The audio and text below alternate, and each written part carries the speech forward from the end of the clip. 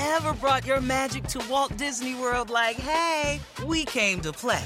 Did you tip your tiara to a Creole princess or get goofy officially? Step up like a boss and save the day? Or see what life's like under the tree of life? Did you? If you could. Would you? When we come through, it's true magic. 'Cause we came to play. Bring the magic at Walt Disney World Resort. The longest field goal ever attempted is 76 yards. The longest field goal ever missed? Also 76 yards. Why bring this up? Because knowing your limits matters, both when you're kicking a field goal and when you gamble. Betting more than you're comfortable with is like trying a 70-yard field goal. It probably won't go well. So set a limit when you gamble and stick to it. Want more helpful tips like this? Go to keepitfunohio.com for games, quizzes, and lots of ways to keep your gambling from getting out of hand. This episode is brought to you by Progressive. Most of you aren't just listening right now, you're multitasking. But what if you could also be saving money by switching to Progressive? Drivers who save by switching save nearly $750 on average, and auto customers qualify for an average of 7 discounts. So multitask right now. Get your quote now at Progressive.com. Progressive Casualty Insurance Company and affiliates. National average 12-month savings of $744 by new customers surveyed who saved with Progressive between June 2022 and May 2023. Potential savings will vary. Discounts not available in all states and situations. Fred, you have said that this defense is going to be more aggressive this year, which I don't know that that's possible. You guys have been a top 5 defense the past 4 seasons. Is that possible to be more aggressive? I think it's always possible, you know. It's always possible, and I always say defense wins championships, you know. So it's going to start and end with us. We take that on our shoulders, that responsibility of trying, and we need to be better, you know. To say that last year's ending was hurtful, it was, you know. It sucks the way that it ended. It felt like we never even had a chance to really compete in that game. But what are ways that our defense could have been better in that game? You know, that's what I'm looking at, is how could I have been better for our team and our defense? And so I think we're for sure taking steps in the right direction right now. We're doing the tedious work right now of going out there on the field and in the weight room and putting the work in, because you don't just snap your fingers and you're back in that game, right? You got to take each step one step at a time, and so that's what we're doing right now. That's 49ers linebacker Fred Warner recently talking about the urgency for the defense to improve. I'm not even sure, Peter, the 85 Bears would have had a chance in that NFC Championship game with no quarterback. No quarterback at all. Maybe in 85, but not today, where quarterback is so important. If you don't have one, you're done. I'm impressed the 49ers actually didn't completely just fold the tents and get blown off the field. They still kept coming. They still kept trying. But they really were playing with one hand tied behind their back. Now, they've lost another defensive coordinator to a head coaching job, but they have Steve Wilks, who is a great defensive mind and a guy that has experience leading teams, both the Cardinals and then last year as the interim coach of the Panthers. I have no concerns at all about the 49ers defense. My concern with the 49ers every year is who's going to play quarterback, and is he going to stay healthy? And if he is healthy, is he going to be effective enough to run that offense the way Kyle Shanahan wants? Honestly, you know, I think when you talk about the quarterback's health in San Francisco, I think it's a little bit of, kind of fake news if everybody wonders, geez, can Brock Purdy stay healthy for a full season? I mean, that was about as fluky an injury. I mean, and it happens. It could happen to Charles Atlas. These things happen when you're playing that position, your arm is in motion, and you get hit a certain way. I get it. But, Brock Purdy's a guy who also started 47, 48 games, not always behind a great offensive line at Iowa State. And he's not a terribly big guy either. So I don't really have a lot of fear about Brock Purdy's health. I don't think this is Jimmy Garoppolo revisited. I think the 49ers are going to get Brock Purdy back probably full speed by pick a day, August 1st, August 10th, August 15th. I don't know. But I think they're going to have a full, complete, healthy quarterback in Brock Purdy, and we'll see where he takes him. And look, a lot of people wonder, well, where does this leave Trey Lance? Because obviously you've also got Sam Darnold, and Kyle Shanahan's playing the best guy. He has proven that. So to me, this is going to be a really, really interesting year, but I'm not sure it's going to be as dramatic as you'd think, because I don't think Kyle Shanahan is thinking at the first sign of trouble, let's get Brock Purdy out of there. Oh, I don't disagree with you at all. It just feels like they're cursed. It's always something at the quarterback position, and every time it feels like they have something going, something goes wrong. And I just wonder what the plan is behind Brock Purdy. I feel like they're trying to send out signals that Sam Darnold could maybe supplant Trey Lance. Is Trey Lance available to be traded? I think that window's closed, number one, because they're going to want too much to save face. And number two, there's really no seats out there for him.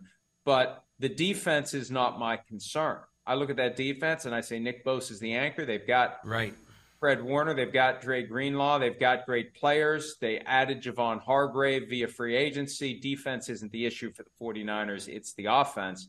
And, their defense could be better this year with the arrival of Hargrave and Eric Armstead still there and everything that they're doing to build that defense around a Nick Bosa, who's still waiting for that massive second contract that he has well earned during his time in the NFL. So, Peter, I see in the NFC, the AFC, who the hell knows?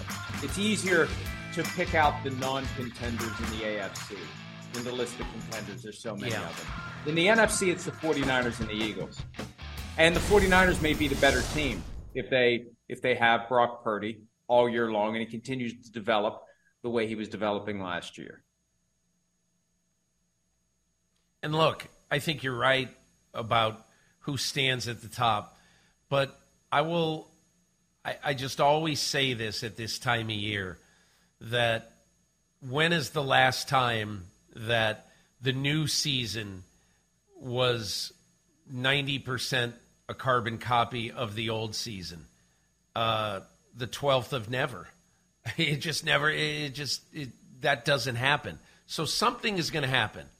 I think it might be Detroit playing in a diminished NFC North. It might be Seattle. You never know. Can Geno Smith put the magic together again? They got a great new receiver, apparently, in Jackson Smith and Jigba. They got a better running game. I mean, I'll tell you, the Seattle Seahawks really fascinate me.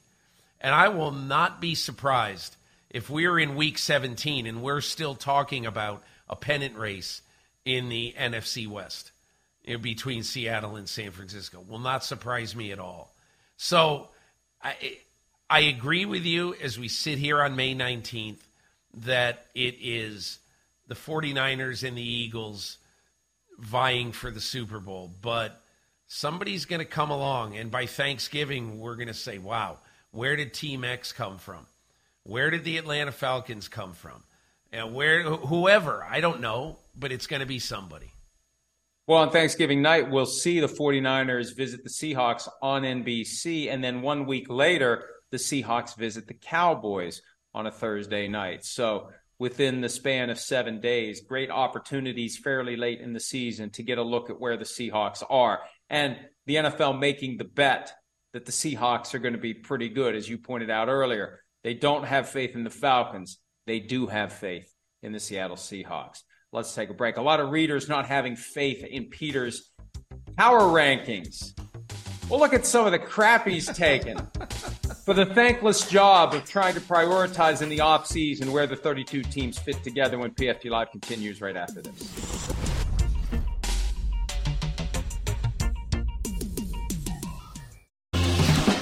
Let's go to Louis Hard. Your list is trash. Defend it. Okay. I like that deep analytical take into my list. Your list is trash. It reminds me of the old Just for Men commercial for beard and mustache, where Keith Hernandez and Walt Frazier are telling Emmitt Smith, your beard is weird, your stash is trash. Your list is trash, Peter. Hey, I don't know why I do this other than to generate more social media contact and whatever than I do the rest of the year combined. It's unbelievable how much people seem to care about this list every year. But the way I look at this is I'm going to tell you an easy thing to do, and that is take last year's standings and say, well, here we go. The not easy thing to do is to say, I think Tampa Bay is going to be number 31 in the league, and I think Detroit is going to be number 6 in the league. And I do remember that, and again, look, I'm wrong a lot on these things, but I do remember when the Tampa Bay Buccaneers were coming off a 7-9 season with an old quarterback who nobody trusted anymore after the end of his last year in New England, picking them, high in the top 10, and then later in the summer, picking them to get to the Super Bowl. And that got a lot of really positive reaction. And the same thing, I picked the 49ers coming off an awful year to be good. But anyway, my point is very simple, that in this job, Mike, you know what you're paid to do? You're paid to have a little bit of a crystal ball. You just are. If people say, hey, who do you like this year? Well, it's easy to say, well, I like Philadelphia and Kansas City. No crap, Sherlock. So pick 2 or 3 teams on both sides of the spectrum. Pick 2 or 3 teams who you like better than other people do, and pick a team or 2 or 3 who you think might crash and burn. And so that is what I attempt to do every year with this list.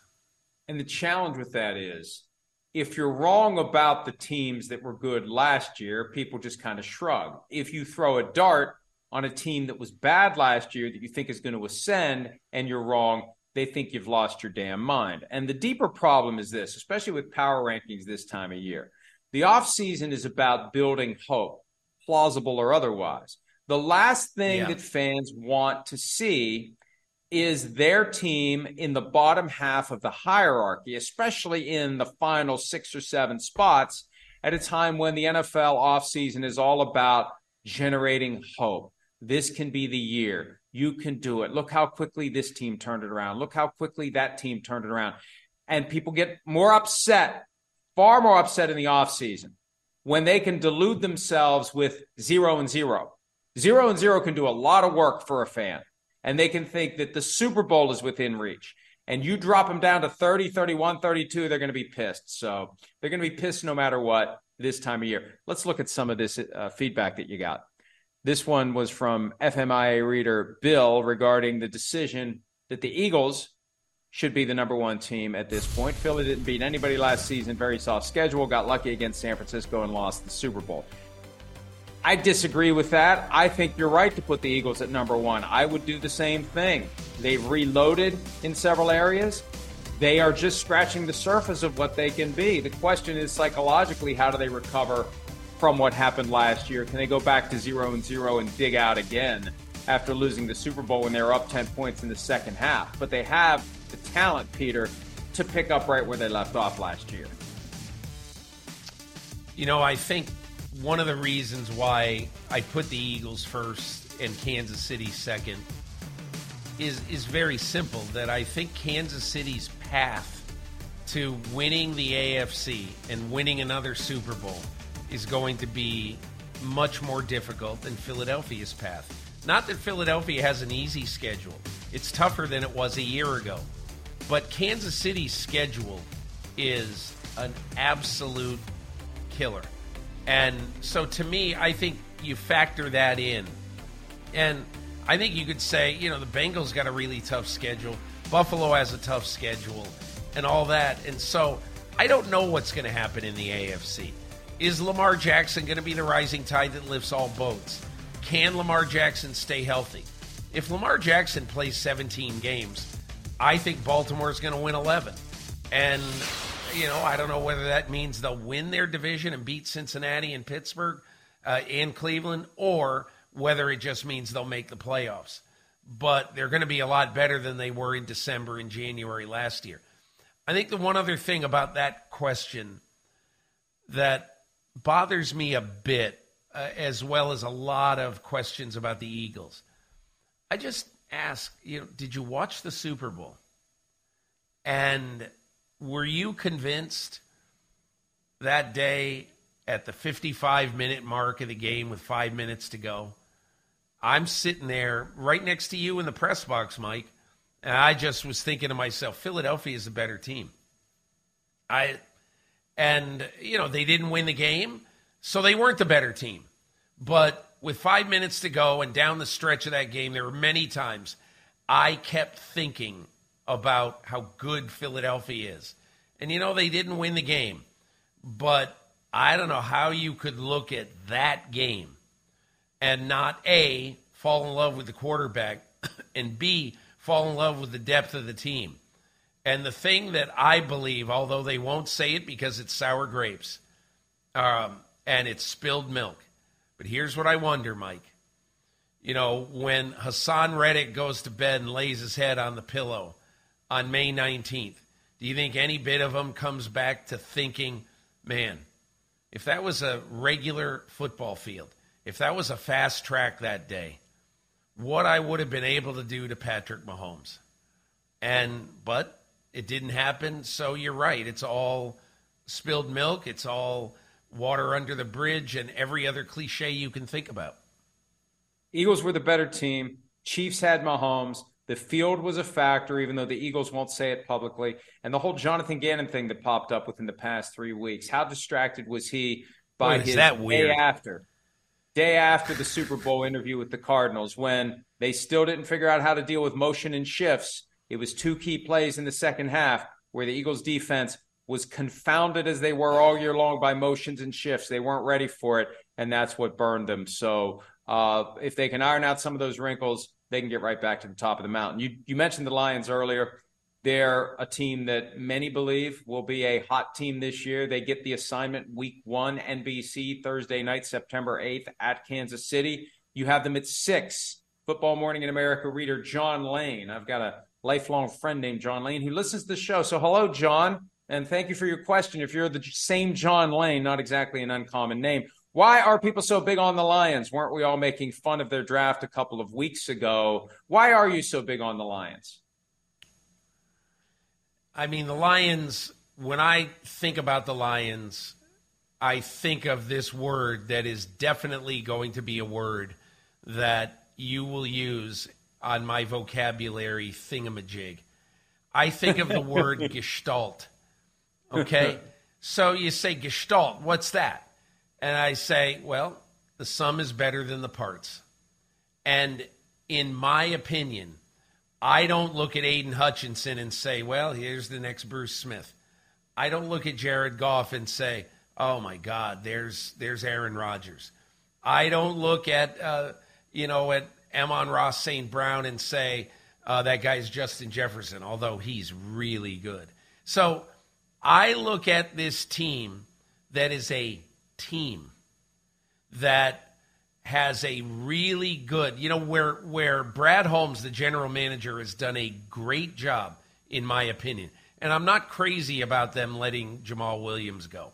He's a great leader, scored 17 touchdowns. I think one day there might be a 30 for 30 on that or something, whatever the deep dive into.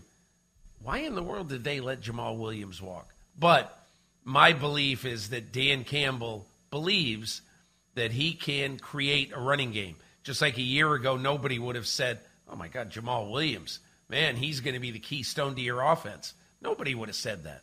And he ended up being that. But I think they have enough pieces to the puzzle. As I say, Brad Holmes, what he has done is he's built real quality depth on this roster. I just like the Lions, especially in a diminished, as I said a couple of minutes ago, a diminished division like the NFC North. I can do your 30 for 30 on Jamal Williams in about 30 seconds. I think it's as simple as that very kooky, quirky personality we see from time to time that we find very engaging because we see it in short bursts. I think he's that way all the time, and they just had enough of it. They just had enough of this guy who is kooky and quirky all the time. And it's a fungible position. They had the plan to get a running back. They got Jahmyr Gibbs. They bring in David Montgomery. They let Jamal Williams walk away, and they didn't offer him very much money to stick around. You have the Vikings, who were 13-4 last year, with a horrendous defense that can't get any worse this year. The offense only going to get better. They're at number 14. FMIA reader Brutus says the Vikings won the division, have most of their team back on offense, not defense, but it doesn't matter. The defense was horrible. Lions haven't won the division this century. Explain. We've talked about why you have the Lions so high. Why do the Vikings fall to middle of the pack after being 13-4? I just sort of feel like the Vikings window is closing, Mike. Might be wrong. I just feel when I looked at the Vikings toward the end of last year, I don't trust them in big moments. I think they're a nice team that can win any game they play. But the fact is they've won one playoff game in the Kirk Cousins era. And I just don't see the kind of radical improvement that you need to get better and to compete on the same level as the Philadelphia Eagles. That's how I view it. And look, then trading Zadarius Smith, and I totally understand that at some point, if a guy is not going to be with the program, and this is a much different story than Aaron Rodgers. But, Zadarius Smith wanted a new contract, wanted money, all that. And I think if you're the Vikings, you say we have to allocate our resources wisely. And the one other thing about the Vikings, I think Kevin O'Connell and this team, this coaching staff, I think this is a big year for not only the coaching staff as a whole, but Kirk Cousins and his future. Because, Mike, you have to ask yourself this question. At the end of this year, are you, Mr. Viking, going to want to pay Kirk Cousins $45 million a year? And that might be being conservative. Well, and the reason for hope is, as I said earlier, the defense can't get any worse. And they have Brian Flores in there, and I think he alone, his presence, will make the defense better. Offensively, it's the first time since Cousins was in Washington that he's had the same person in his ear pre-snap for consecutive years. Second year in the offense, Kevin O'Connell explained to me last week the things they're doing to help Kirk Cousins become more comfortable, and he'll only be better. Justin Jefferson will only be better. They've added Jordan Addison. They love KJ Osborne. They have TJ Hawkinson. They believe that entire offensive system is going to improve. But the problem with being 13-4 right out of the gates, you create a higher level of expectation, and it's more likely to go down. I agree with you. It's a key year for the Vikings, particularly Kirk Cousins. It feels like this is it for him unless he can access something that will allow them to get past the divisional round. To me, their ceiling continues to be get blown out in the divisional round. They didn't quite get to the ceiling last year, but one of the reasons why I think plenty of Vikings fans weren't upset about the loss to the Giants in the wild card round is they knew what was coming. They saw it come for the Giants the following Saturday night in Philadelphia. It was either the Eagles or the 49ers, and it wasn't going to end well. And I feel like that's the same thing this year. And so I think it justifies middle-of-the-pack consideration going into the season. Now, you have the Buccaneers. You mentioned this earlier, too, at number 31. Chris Schiffen, and I apologize if I mispronounced the name. Chris, FMIA reader, says the Bucs still have most of their Super Bowl team. Baker Mayfield's passer rating the year before he got hurt was 5 points higher than Tom Brady's last year. How is a team with Mike Evans, Chris Godwin, Tristan Wirfs, Ryan Jensen, Vita Vea, Shaq Barrett, Devin White, Levante David, Carlton Davis, Jamel Dean, and on we go. How is that team at the same level with Houston and Arizona, who have about 3 players each anyone can name? I sort of look at the Buccaneers, and I understand that everybody says, my God, they got so many guys left from that Super Bowl team. And I would just say this, Mike. in the last 5 weeks of last season, I'm just going to read this off for a second. They allowed 35, 34, 16, 24, and 30 points. And so for everybody saying, oh my God, look at this great defense, they still have all these weapons left on the defense. You're right. They have great names on that defense.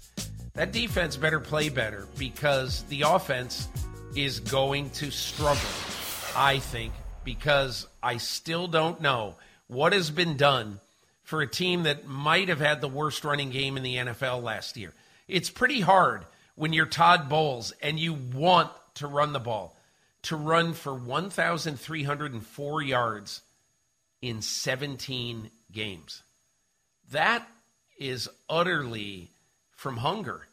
And so I think this team has a lot of holes, and it would be one thing if the guys on that front seven were coming off all great years, okay? But I don't think they are. So we'll see what happens. They certainly do have the resumes to throw out there on the field on opening day to be better than they were at the end of last year. So they might be. But again, and by the way, the reader who basically said, well, Baker Mayfield is better than a year, whatever he said before he got hurt, is better his passer rating than Tom Brady. I will also say that, how did you win the Arizona game, at the end of the season? How did you stay in the pennant race late in the year by winning at Arizona?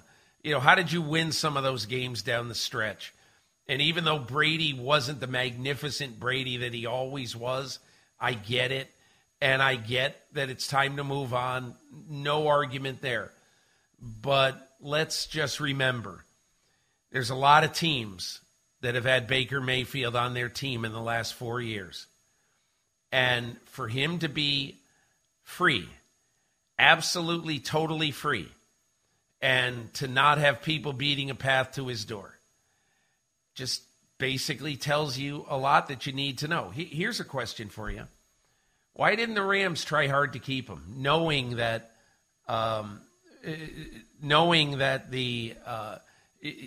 their quarterback has been hurt a bit, in Matthew Stafford? They didn't try hard to keep him. And so all I'm saying is I like the fact that the alternative is Baker Mayfield. But I think this alternative has 1 year written all over it. Glass half full assessment of the Buccaneers from my perspective. Number one, Mayfield has had a couple of good performances, 2018 and 2020. 21 was marred by the shoulder injury that he suffered in week 2. It was his own fault trying to make a tackle after a turnover. Last year, it was Carolina. It was the Rams. He made the move to the Panthers late in the offseason. He wasn't able to be as good as he could be. That's kind of a chalk it up to bad circumstance. This year, maybe with a clean slate, Dave Canales, who turned around Geno Smith last year for the Seahawks, maybe he can make a difference for Mayfield. I also look, Peter, at the fact that, and you mentioned earlier, the possibility of a 30 for 30 for why Jamal Williams is no longer with the Lions. How about a full season of 30 for 30s on what the hell went on last year in Tampa Bay with Tom Brady disappearing during training camp and the overall burden psychologically that Brady's status put on the team? I think it's a breath of fresh air for them to have moved on. It goes all the way back to him retiring, unretiring, and then Bruce Arians is gone. There was just a weird cloud over the team all last year. That's not there this year. I don't know that it makes them better, but it's not there this year. And I look at that and I just wonder, no expectations, everybody writing them off. They still have a cluster of players from the Super Bowl team there. Could they be better than we expect in a wide open NFC South? No question they could be. And this is about me gambling on the Atlanta Falcons having the most interesting and potentially explosive offense in the NFL if they even get a C-plus performance out of Desmond Ridder. Okay, before we take a break, one last comment from FMIA reader Robert Gillespie Sr. This list made me think I'm high. So I don't know how old Robert Gillespie Sr. is. I don't know whether he smokes with Junior or needs to hide it from Junior, but he knows how it feels to be high, apparently. Let's go ahead and take a break. A game of Which Doesn't Belong and Why when this Friday edition of PFT Live continues right after this.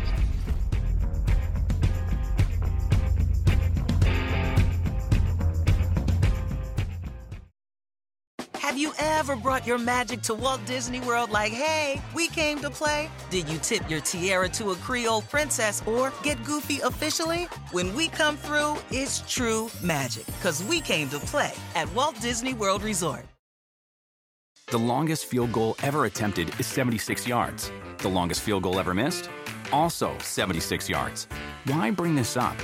Because knowing your limits matters, both when you're kicking a field goal and when you gamble. Betting more than you're comfortable with is like trying a 70-yard field goal. It probably won't go well. So set a limit when you gamble and stick to it. Want more helpful tips like this? Go to keepitfunohio.com for games, quizzes, and lots of ways to keep your gambling from getting out of hand. At the theater, more than the movies come to life. Movie lovers march in and skip the line with digital tickets to the latest movies on the free Fandango app. Ready to grab some snacks. Pick me! And head to the best seats in the house for a night of romance, terror, and quality family screen time. Visit Fandango.com or download the app today for your ticket to the movies. I talked to Tim and Dennis and Brandon and said, hey, let's start making some phone calls and see if we could give up our fourth. When does it come into play that we would just have to give up our fourth? It's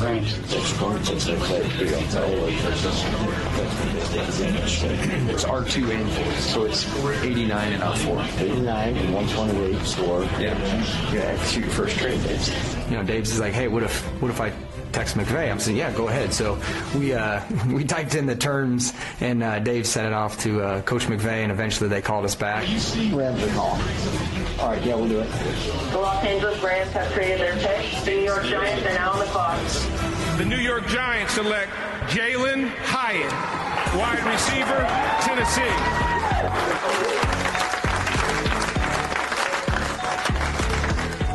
Play ball's first trading. Little peek inside the machinations that resulted in the Giants trading up with the Rams to get Tennessee receiver Jalen Hyatt. The one thing they left out there, the one key piece in all of that, it isn't as quick as Joe Shane, the GM of the Giants, saying to the Rams, yeah, we'll take that. And the next thing you hear is the Rams have traded their pick. The key is, it's like the two keys on the missile launch. Both teams have to independently communicate the trade to the league. If both teams fail to independently communicate the trade doesn't happen. We've seen that before. There was an issue with the Bears and the Ravens several years ago, where I think the Ravens ended up really upset at the Bears. I think that's what it was. But if you don't get both phone calls through, Peter, the trade doesn't happen.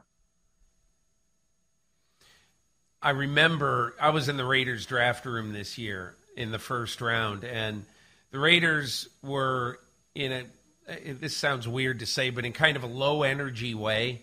We're trying to trade up to the last 3 picks, one of the last 3 picks of the first round. I think it was New Orleans, Philly, and Kansas City, in order to take Michael Mayer, the tight end from Notre Dame.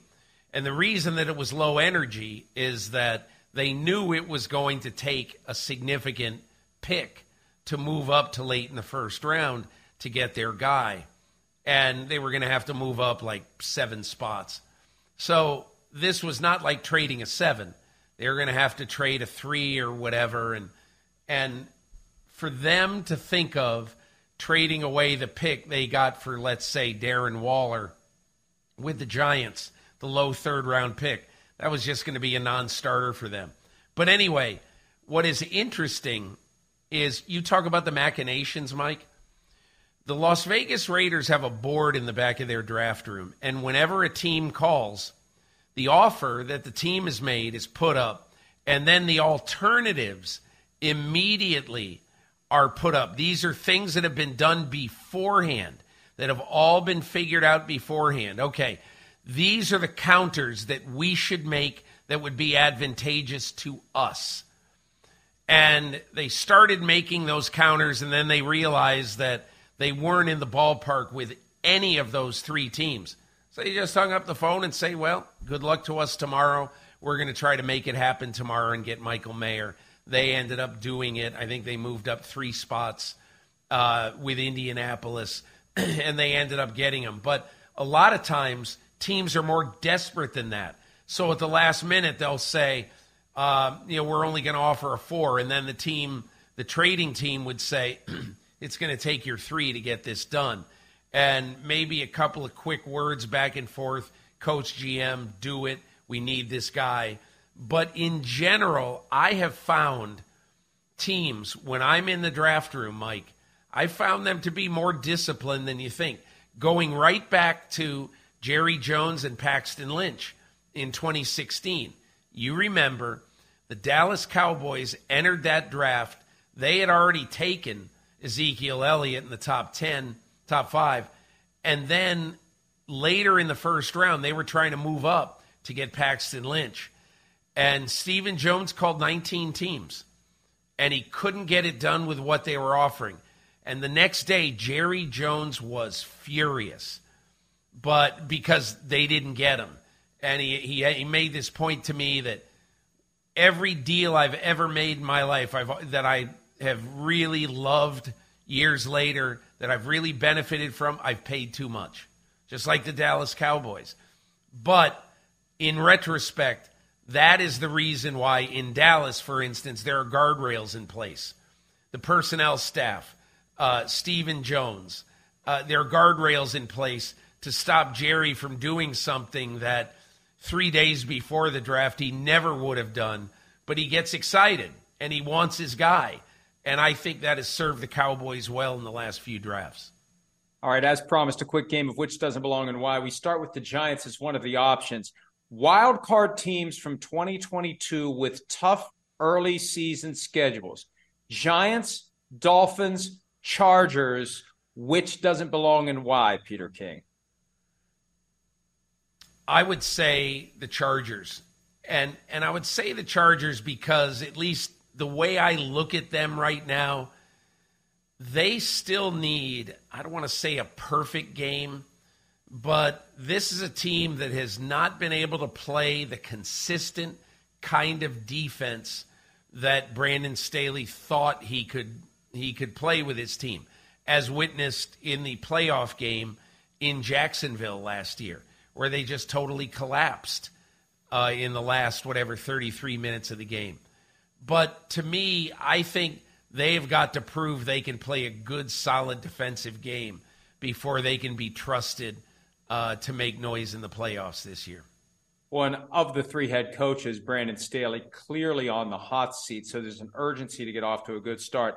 I'll say the Dolphins, though, because they're in a division where they play every team from the AFC West this year, every team from the NFC East this year. The questions about Tua Tagovailoa are still lingering. I think there's a chance only one team gets out of the AFC East and qualifies for the postseason. So you may have to win the division or you don't get in this year. It's going to be critical for the Dolphins to get off to a good start and keep Tua Tagovailoa healthy.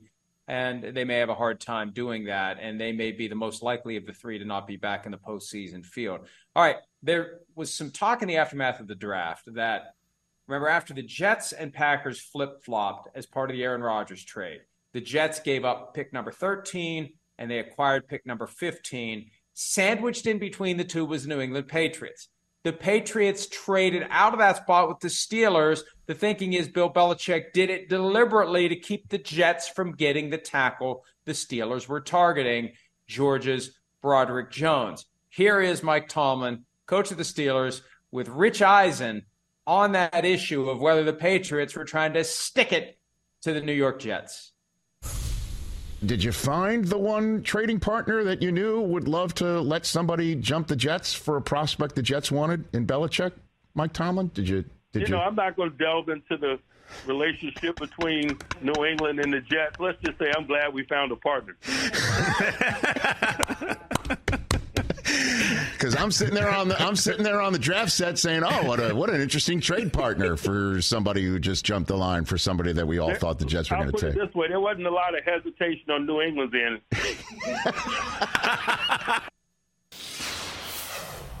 I posed a similar question to Steelers GM Omar Khan a couple of weeks ago. He wasn't quite as candid. He was a little more guarded, but they read the room the right way. And they, I think, recognized the Patriots were the right option for that trade. So that leads into the question of which doesn't belong and why. Category is groups that hate the Jets: the Patriots, the Giants and the Mara family, and Jets fans. Which doesn't belong and why? I'll tell you which doesn't belong. And because I think it's a lot more than you think, and that is the Patriots. So I'm taking this in a little bit of a different direction. I think there is every bit the enmity, Mike Florio's favorite word of the day, between, on one side from Bill Belichick to the Jets. And honestly, I don't think the Giants and the Jets are the bitter rivals that they have been at some points in their histories. Because, look, Woody Johnson and John Mara both, they're on the same side when it comes to that, that proposal of not allowing flex scheduling for Thursday night football. And they've been on the same side of quite a few issues. So I don't know that the Giants and the Jets, I think they're more,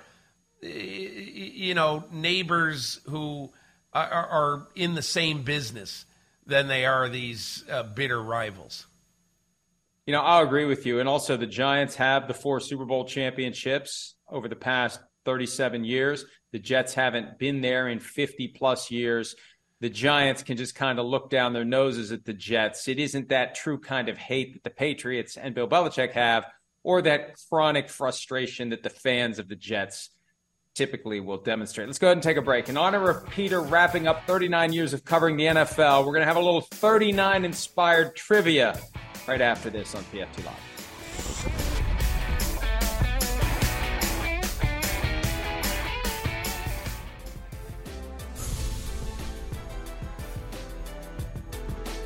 There he is, Larry Zonka, number 39.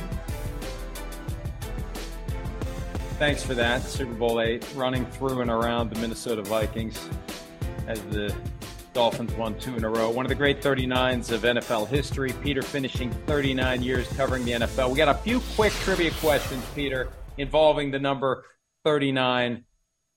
What number 39 has the longest touchdown run in Super Bowl history?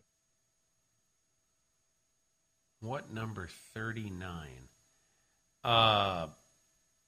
I would have no idea, except the only other number 39 that's emblazoned on me is Willie Parker of the Steelers. But I don't think he was there. If that's what he wore, it's him. It's Willie Parker. Him? That's him. I knew it was Willie Parker. I thought it was Willie Parker. I just didn't know he wore 39. There he goes. Super Bowl 40 against the Seattle Seahawks. Running past an official wearing black and yellow stripes that year, as Seahawks fans still believe. So well done. 1 for 1. That was team effort. What number 39 was tied for the NFL lead with 6 interceptions last year, Peter King? What number 39? I'm going to not know the answer to this, but I do want you to give me a clue. And I'll only take half credit if you give me a clue, even a bad clue. Well, the clue I give you will answer the question. It's the only thing I can think of. Let's just say this. The Steelers didn't retire Willie Parker's jersey number for that Super Bowl run against the Seahawks. Wow. I don't know. What is it? Minka Fitzpatrick, number 39, currently for the Pittsburgh Steelers. Lord. Yes. Yeah, that's a good one. He had 6. C.J. Gardner-Johnson had 6, and maybe one other. All right, last one real quickly. Before 2000, who were the only 2 quarterbacks to throw for more than 39 touchdown passes in a single season? Before 2000, I would say Dan Marino and John Elway. Dan Marino and Kurt Warner. I would have guessed Dan Marino and Dan Fouts, but it was Dan Marino and Kurt Warner who did it in 1999, that year that he came out of nowhere. 1999, 1 year after Seinfeld, Peter and my favorite show. We're going to do a little Seinfeld draft since it's been 25 years since Seinfeld went off the air. We'll do that when PFT Live continues right after this. By the way, those of you who tune in on Friday for the SAT word of the day probably did not have wackadoo, and bullcrap. But sometimes you have to wait for the $10 word to come from Peter, but it will come at some point today. One of the things that I had always been told about McDaniels in this sort of interregnum between his time in Denver and taking this job, they are trying to basically use this as a cudgel over Daniel Snyder. The only way to ameliorate the situation in Washington, to fix it, the only way is for Daniel Snyder to sell the team. It just, to me, it's so much palaver. Why would anybody care, really, if you love Bing, the Bengals? there it is, there it is. Yeah, I was texting with somebody last night, an executive with one of the teams involved in this rigmarole.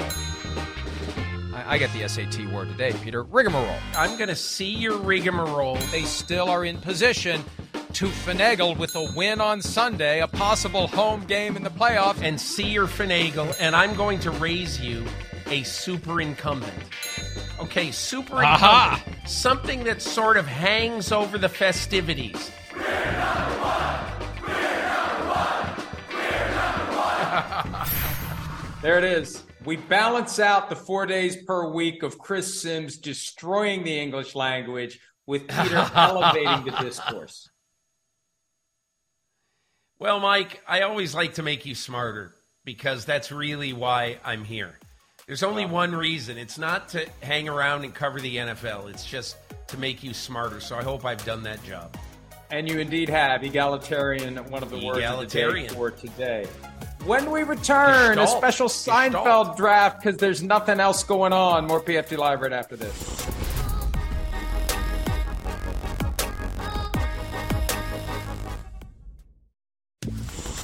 This past Sunday was the 25th anniversary of the Seinfeld finale. We're going to draft as quickly as we can Seinfeld's best contributions to pop culture. A quick trivia question, though. For the 39th episode of Seinfeld, George gets in a fight with Kramer's friend Mike Moffat over what, Peter? Do you remember? A parking space. Bingo, you get the first pick. Here is my favorite thing about Seinfeld of all time.